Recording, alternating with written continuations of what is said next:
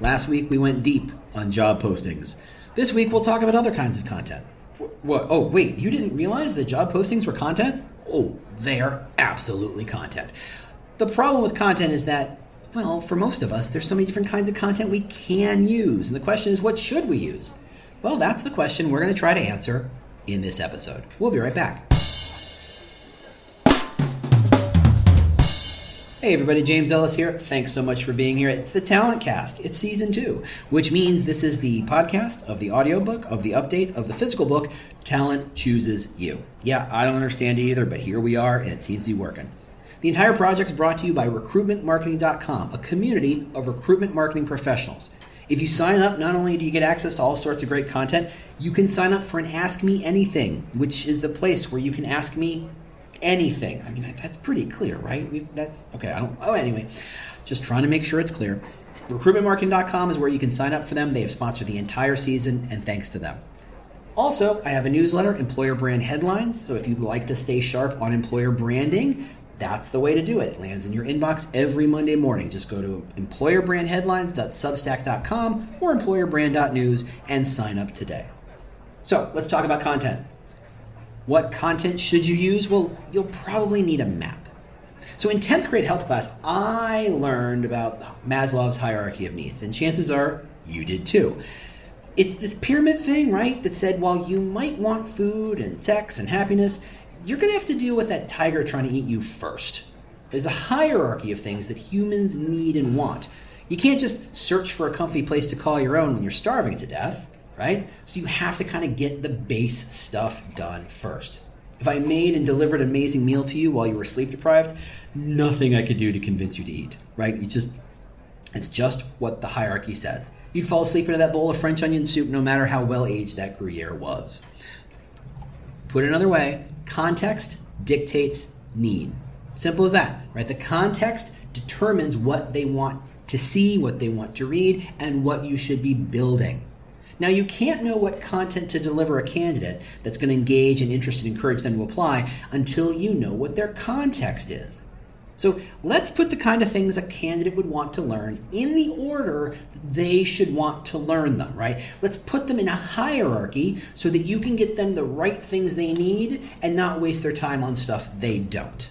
So here's the order. This is a kind of a bit of a broad statement, but it starts with the company or brand. Now, as we've talked about before, the brand trumps the role. The best opportunity in the world at a company you hate isn't an opportunity. So as a prospect, someone's going to want to know if that company is acceptable on whatever level and whatever measure they use to define acceptable. I mean, at least as acceptable enough to learn more about it. Maybe they don't know much about that company. Maybe they're indifferent to that company. It's good to know. They have to know that before they can move to the next step, which is job location. If they can't get to the job, if the commute is overwhelming, if they have to move to a city they would hate to live in, that job isn't really an opportunity.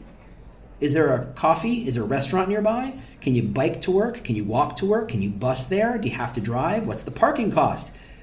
All these criteria, these first two big sections of brand, company, or location, are all about filtering out the roles that are on their face bad matches. In a world that has millions of jobs open, depending on your job board, and honestly, if you just open a search and call it worldwide, you'd be amazed at what you can find. Candidates don't need to find a job. What they need to do is get rid of jobs they would never take. And once they filter out obvious bad fits, that's when the search process for them shifts. Now, a lot of this stuff happens at the search bar, right? They don't just search nurse. They search a specific kind of nurse. Maybe they search a hospital or maybe a clinic, whatever kind of situation they want to be in, and maybe they put the city they want to be in. They're determining the company brand and the location pretty much off the bat. After that comes the job itself. Now, what is the job? Can they do the job? Is this the job at the right level where they can expect enough pay, a fair pay? Is this a job that's challenging enough where they're not going to be bored all day? Is this the kind of work they want to do? What's the purpose or the business need of the job? Not just the purpose of the company, but the purpose of the job relative to the company's purpose. How are they going to spend their time? What kind of impact will they make? This section is where the candidate is spending a little time actually looking at the job posting, right? They're looking for reasons to keep that role in consideration. Much like a recruiter filtering through 100 resumes, they're just usually looking to throw stuff out. Information here keeps you in the mix, right? Looking like every other job posting means you aren't competing for attention so much as you're hoping that you're the first role they see, I guess. It's not how you want to compete. You got to get very specific about what the job is and why they should want to do it. Fourth section, the work experience. What is the experience of being in the role? What does it really feel like? What is the office like? Is it rigid? Is it fluid? Is it flexible? Is it stuffy? Will they be expected to grow? What kind of support will they be given that helps them grow? Do you trust employees to do great work, or should they expect to be micromanaged? Will they be reading from a script? Or will they be able to kind of build their own kind of work as they go? A lot of the motivation stuff we've already talked about lives here. This is where the reward aligns with the motivation. And this is where 20 to 40 potential roles gets narrowed down into a handful that are really, well, the ones a candidate feels good about, right? A bad rating or a scandal can shake the opportunity straight out of the set, but these are the jobs that the candidate will start to project themselves in, trying to see if this is a fit that makes sense. Last section, personal and professional satisfaction. Now, that said, this is a trick. This isn't a level you can build content for. It's more of a North Star, an aspiration that all your content, when absorbed together, should align towards.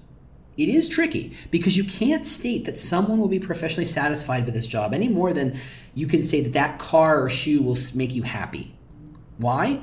Well, it can't. It just can't. Shoes can't make you happy. If you handed me shoes, they're not going to make me happy. Now, the right kind of shoes might make me happy, but that's based on me, not you. And if you don't know what shoes would make me happy, how can you say that shoe's going to make me happy? And if an ad went and said, hey, join this company, you'll be professionally satisfied, no one would believe it. That's just insane. Now, the ad can suggest it can allude to it, but outright saying it is like when a lawyer promises you'll go free. It's not up to them, so they can't make that promise. And neither can you. So don't get caught in the trap of over-promising just because you know it's what they want to hear. What kind of content to share? So while all that stuff helps you get a sense of how people want information and in what order they absorb it, I haven't actually said what the content you should share is, right? Still been being vague about that. We're going to fix that. So let's break the hierarchy into a little more granular sections to see what kind of content you should be filling it with. Okay, so if we're talking about that first bottom layer, that company or brand layer, well, that's interesting. So if you start by being a known entity, right, if you're a company that everybody knows about, you might not have to do much here. You might just have to leverage what already exists in the world, right? All the FANG companies, the Mayo Clinic, SpaceX, Nike, Coke, Disney, all those companies, yeah, they don't have to worry about whether a candidate's heard of them. Let's be fair. But how well you're really known and what you're known for, well, that's interesting. Are you well known in the industry but not outside the industry? I know great companies who are super, super famous inside their insular space, but that brand awareness does not extend. Or there are companies that are big kind of corporate behemoths, but they're not consumer brands you're really aware of, even though they're subdivision products or stuff you may use every day. So this might be great if you're poaching, but it doesn't help you connect to the people outside the industry or people who don't know your products. Google yourself to know for sure. You really need to go by Googling your own company name and even actually tag on things like working at company name. Start by making it very clear from your content point of view who you are, what your company does, and what it stands for. Talk about how big you are, how small you are, if you're public, if you're private, how you're funded, what kind of consumer outreach you have or consumer reach you have. This is the sort of stuff that should already be on your corporate website, probably, but you might want to rewrite it for this specific audience in this specific context, right? Don't worry about repurposing or copying. You're trying to package this up for a different audience. This isn't for investors. This isn't for consumers. This is for candidates, which means all that information may be out in those other parts of the website, but you can collect it in one spot. Now, again, just because you know you doesn't mean anybody else knows you. So feel free to spell it out a bit.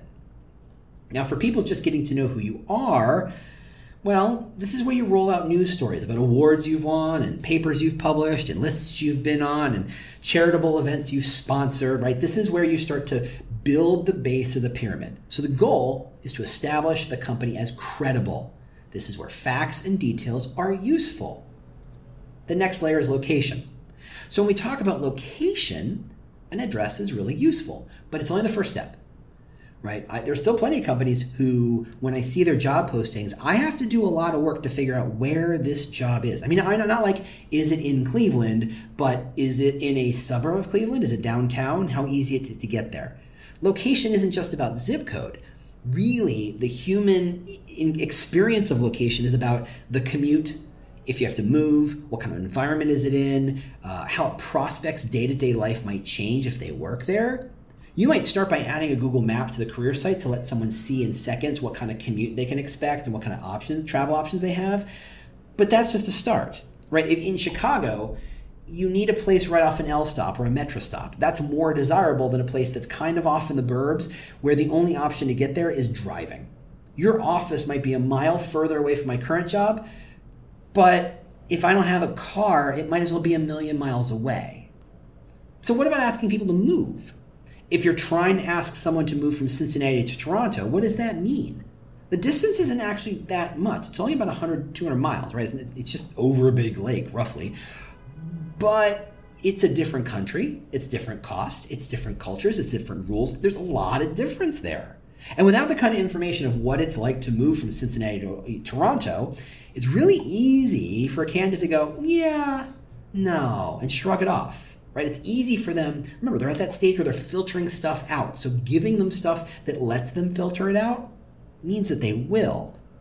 If you deliver, however, a package that talks about your city, what the perks are of being there relative to other cities, local cities or potential current cities, testimonials from people who've made the leap and made that big move, you've got a better shot at getting them to consider learning more. Remember, it's not about getting them to apply. At this stage, it's still just saying, don't filter us out. Keep learning. When someone's at the office, what's around them? Is there daycare, shopping, food, coffee? If the candidate has to manage daycare, how does the office change things? If they have to bring their own food, or are there going to be options close by? Will those options be fast food or something else? Do you offer in-office food options? Remember, you're asking people to spend 8 to 10 hours of their life with you, assuming they're not remote. Where they spend it is as much a matter of location as environment. A page on your career site that just shows a dozen pictures of the building, local amenities and atmospheres, they seem small, but it helps people picture themselves there. But again, not going to close the deal. It's just there to keep you in the consideration set.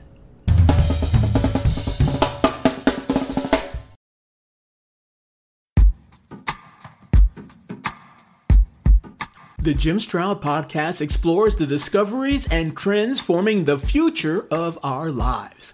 Brain-to-brain communication, robot bosses, microchip implants for workers, and artificial intelligence replacing human workers are all happening now. If you want to know what's happening next, subscribe now to the Jim Stroud Podcast.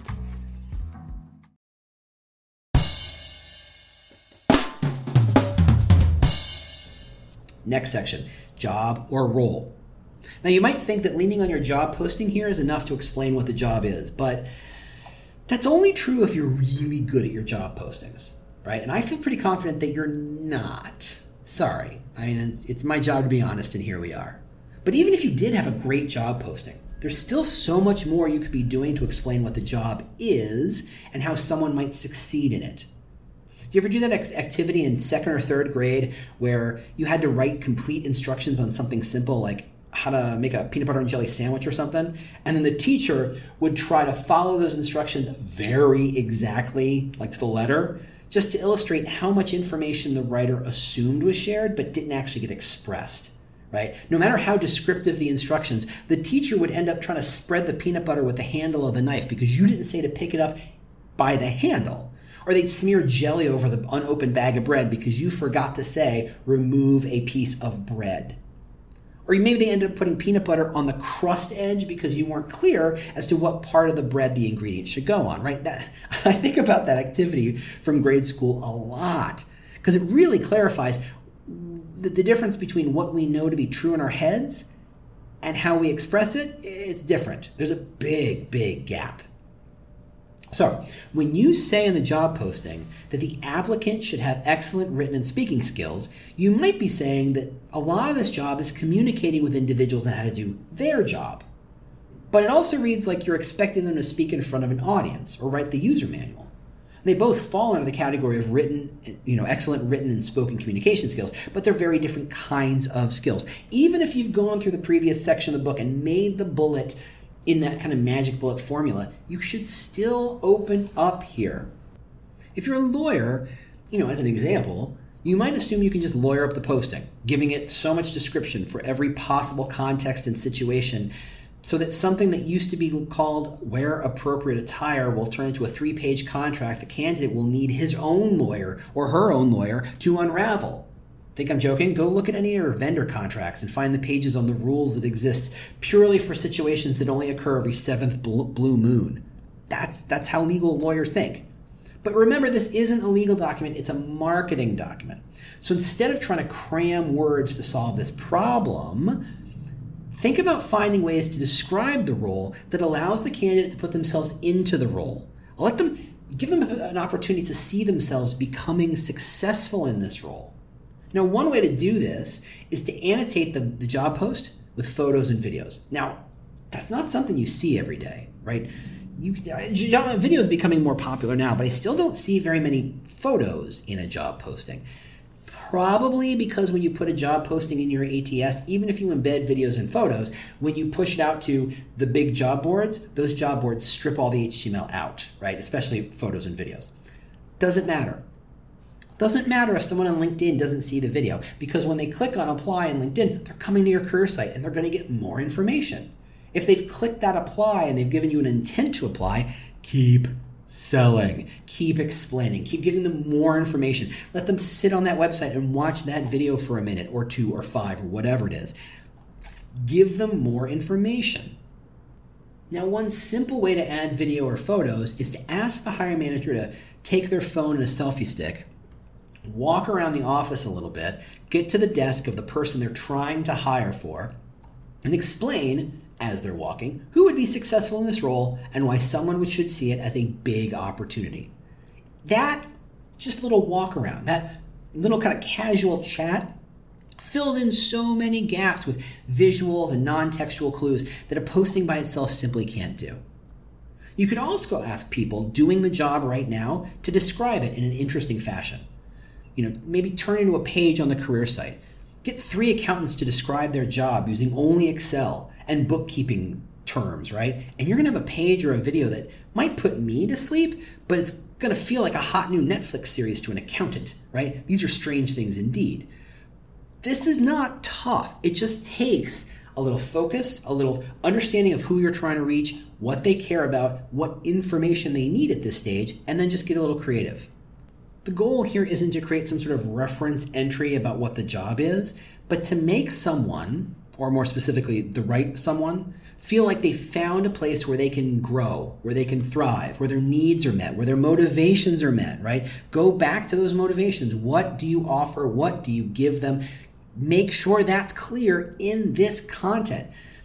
Make sure they can see how they're making an impact, or they have opportunity, or they have status. What does that look like? What does that feel like? Bring all that emotion and projection into this space. And that will play a huge role, far more than anything a lawyer can add or a lot of text can add. The work experience section.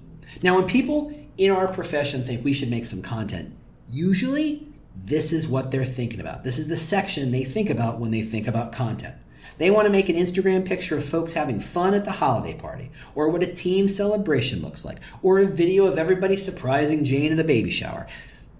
This content is okay. It checks a box called make some content. But what does that content say? What should it tell the candidate? What should it make them understand about your company? What should it make them feel? Now, as every good content strategist knows, content for the sake of content without a strategy or an intention is absolutely wasted time and energy. It's the thing you need to stop at all costs. Now, I'm not saying that the content elements are bad. It's just that if you're going to build content, it needs to fit within a strategy that all the other pieces align to. A baby shower video is amazing if you're trying to support an idea that everybody in this company supports one another. It doesn't reinforce the idea that you're innovative. It doesn't talk about how you're focused on performance. So you have to be specific about what you want it to say. A picture showing a team celebration celebrating a success, well, there's a team with a clear goal. They work hard. They do what they have to deliver. It might undercut a message that you're on a mission-driven space or you develop your people over time. It might not support those messages. I mean, unless the success you're celebrating is clearly connected to some of those professional development kind of messages, and it should be framed and stated as such. Your holiday party photos? Okay, they're great at supporting a message of performance if it's clear that you're celebrating a success of a year and not just, hey, it's a religious or secular winter holiday, yay, right? That's not telling you much that connects to motivations. Now, at some point, agencies, yes, I'm blaming agencies, they fooled us. And not, by the way, not just recruitment marketing agencies, I mean all creative and marketing agencies. They fooled us into thinking that we needed to build an editorial content calendar and fill those calendars up every single week. And I should know, I used to manage a team of 19 people who were tasked with exactly that. It stoked the sense that every hospital needed to have a lot of Nurses Week content, and that's hashtag Nurses Week, or somehow it was missing out. But we never did the research or even asked if nurses being communicated to had time to browse the hashtag, or if they cared, or if that spoke to them, or if they saw it, what would they want to see that mattered? We helped the client expect regular content and then filled the need, whether it made a difference or not. So let's start by breaking free of the tyranny of the editorial calendar as a bucket to fill instead of as a model to help focus our thinking about what we're trying to say. In fact, in the next section, I'll show you how to ideate new content. But for now, focus on looking at the content you have and how it can attract the applicants and validate the candidate interest. How does it connect to the motivation? How does it connect to your EVP? If it doesn't, throw it out. It starts by knowing your position, your motivations, your EVP. And you're committed to only building content that supports that idea. Now, don't be scared to throw out or reject content that doesn't directly support that position. I mean, there are always political reasons why you have to do so, but it makes sense to put the holiday picture up where your CTO is doing a goofy dance because they think it's funny.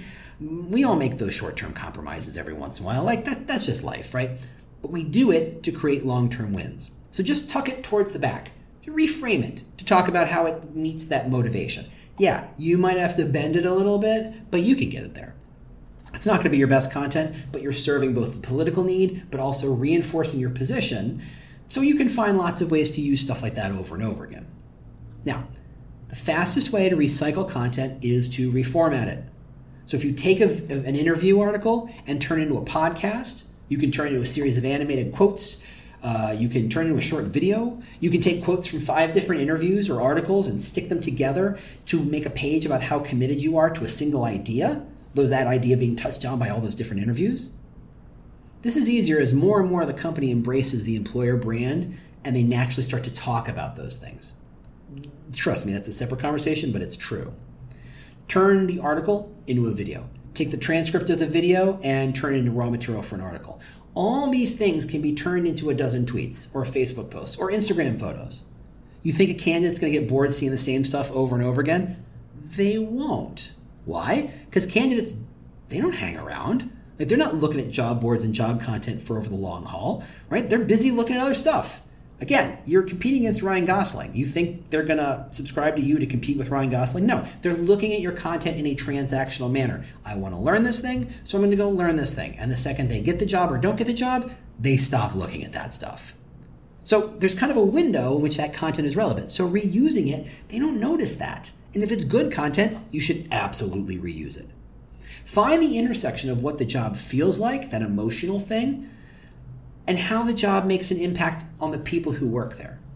The goal isn't to sing the praises of how great the coffee is, but how the company spends money on great coffee because that's how it supports its people as they do some amazing things.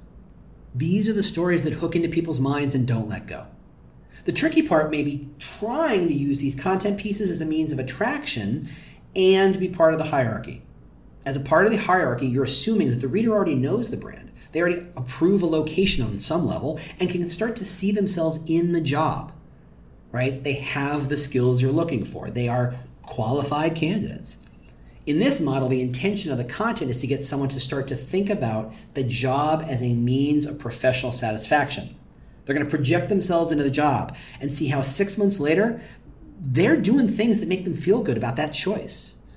If you can get the prospect thinking about that, not only will they apply, they're going to become excellent interview candidates as they've probably done a lot of thinking about the role and have mentally accepted it. But if you're trying to use this content as a means of attracting a cold prospect's attention, these folks may not have the benefit of knowing you or the company or the job. That shouldn't stop you. The great story, right, can have multiple uses. Just be sure to look at and evaluate each piece of content based on how you're using it. That story about how you only serve your staff great coffee, it's a way of showing your support for companies, which works great for a data scientist interested in understanding how a company treats its data people. Great. You can use the same story as a way of attracting attention of a cold prospect you happen to know loves coffee. Is it a gimmick? Yes. But it sometimes works. But just throwing that video on Facebook and thinking that people wandering by is going to say, ooh, cool, it's not going to work. Without the context of why the video is indicative of your company, people are just going to wonder, does this company sell coffee? I don't understand. Maybe they'll wander away. Make sure you're properly framing the context for success with the intention of moving the prospect to the next step, regardless of what that next step is. Personal and professional satisfaction. Okay, so I already set up flat out that it's a mistake to try and build content around this space, something that says very specifically you'll be happy and successful here. And maybe if a marketing genius like George Lois or Lee Clow took a shot at it, maybe they could find a way to make it happen. Yeah, but for the rest of us mere mortals, it's almost certainly not going to work. Don't do it. Just don't do it. You're going to be far better served by focusing your efforts and energies elsewhere. But knowing that this is what you want great talent to feel is still a very useful aspiration. It's a North Star. I see so many videos and articles that are clearly trying to prove how cool or fun or interesting they are, forgetting that cool is attractive, but it's all frosting and no cake. Why pick a cool company? No cool company stays cool for very long, so what's after that? You can ride a scooter in the office? Yay, how amazing! But how does that make me happy? How does that make me feel excited to wake up every Monday morning and get to work? That's the question you need to be answering. Think of this instead as a manifesto. Stop building empty content. Stop praising the things that don't matter just because they're easy to praise. What if you started telling stories of people who bounced from job to job, who were smart and talented, just never felt like they belonged or never felt at home, that never really fit? They were really curious about what felt like the wrong things at the wrong time, too focused on results in cultures that were process-driven, right? You're not saying, here's proof that you'll be happy here, but instead you're saying, this is the kind of person who finds happiness and success here when other places didn't work. Now, your mileage may vary, but what would professional satisfaction look like and feel like to you? Maybe consider that. People can't be given happiness. It's just impossible. But you can point them in a direction where they can find it themselves, because ultimately, being able to find it themselves means they continue to find it themselves, which means they stick around. All right, everybody, thanks so much for listening. Next week, what are we going to talk about next week? Next week, we're going to talk about content frameworks. Ooh, this for content strategists, this is the fun stuff. We'll talk about it more next week. Bye.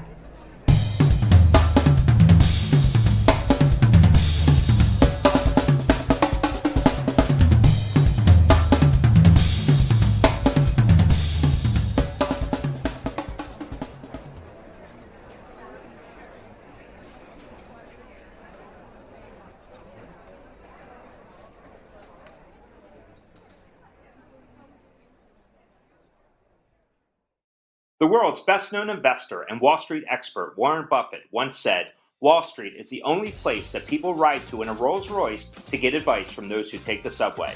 Mr. Buffett's quote is remarkably accurate, but how many people would rather receive advice from him than someone simply guessing? Welcome to Buy, Hold, Sell, your single source for Wall Street knowledge and profitable guidance. Please join me, Todd Schoenberger, and fellow trader Tobin Smith, as well as host Veronica Dudo, for a podcast known to move the needle for investors. Tobin and I are seasoned Wall Street executives with deep investment experience, and we are prepared to share our advice to those who choose to listen. Download Buy, Hold, Sell today on the Evergreen Podcast Network or your favorite podcast channel.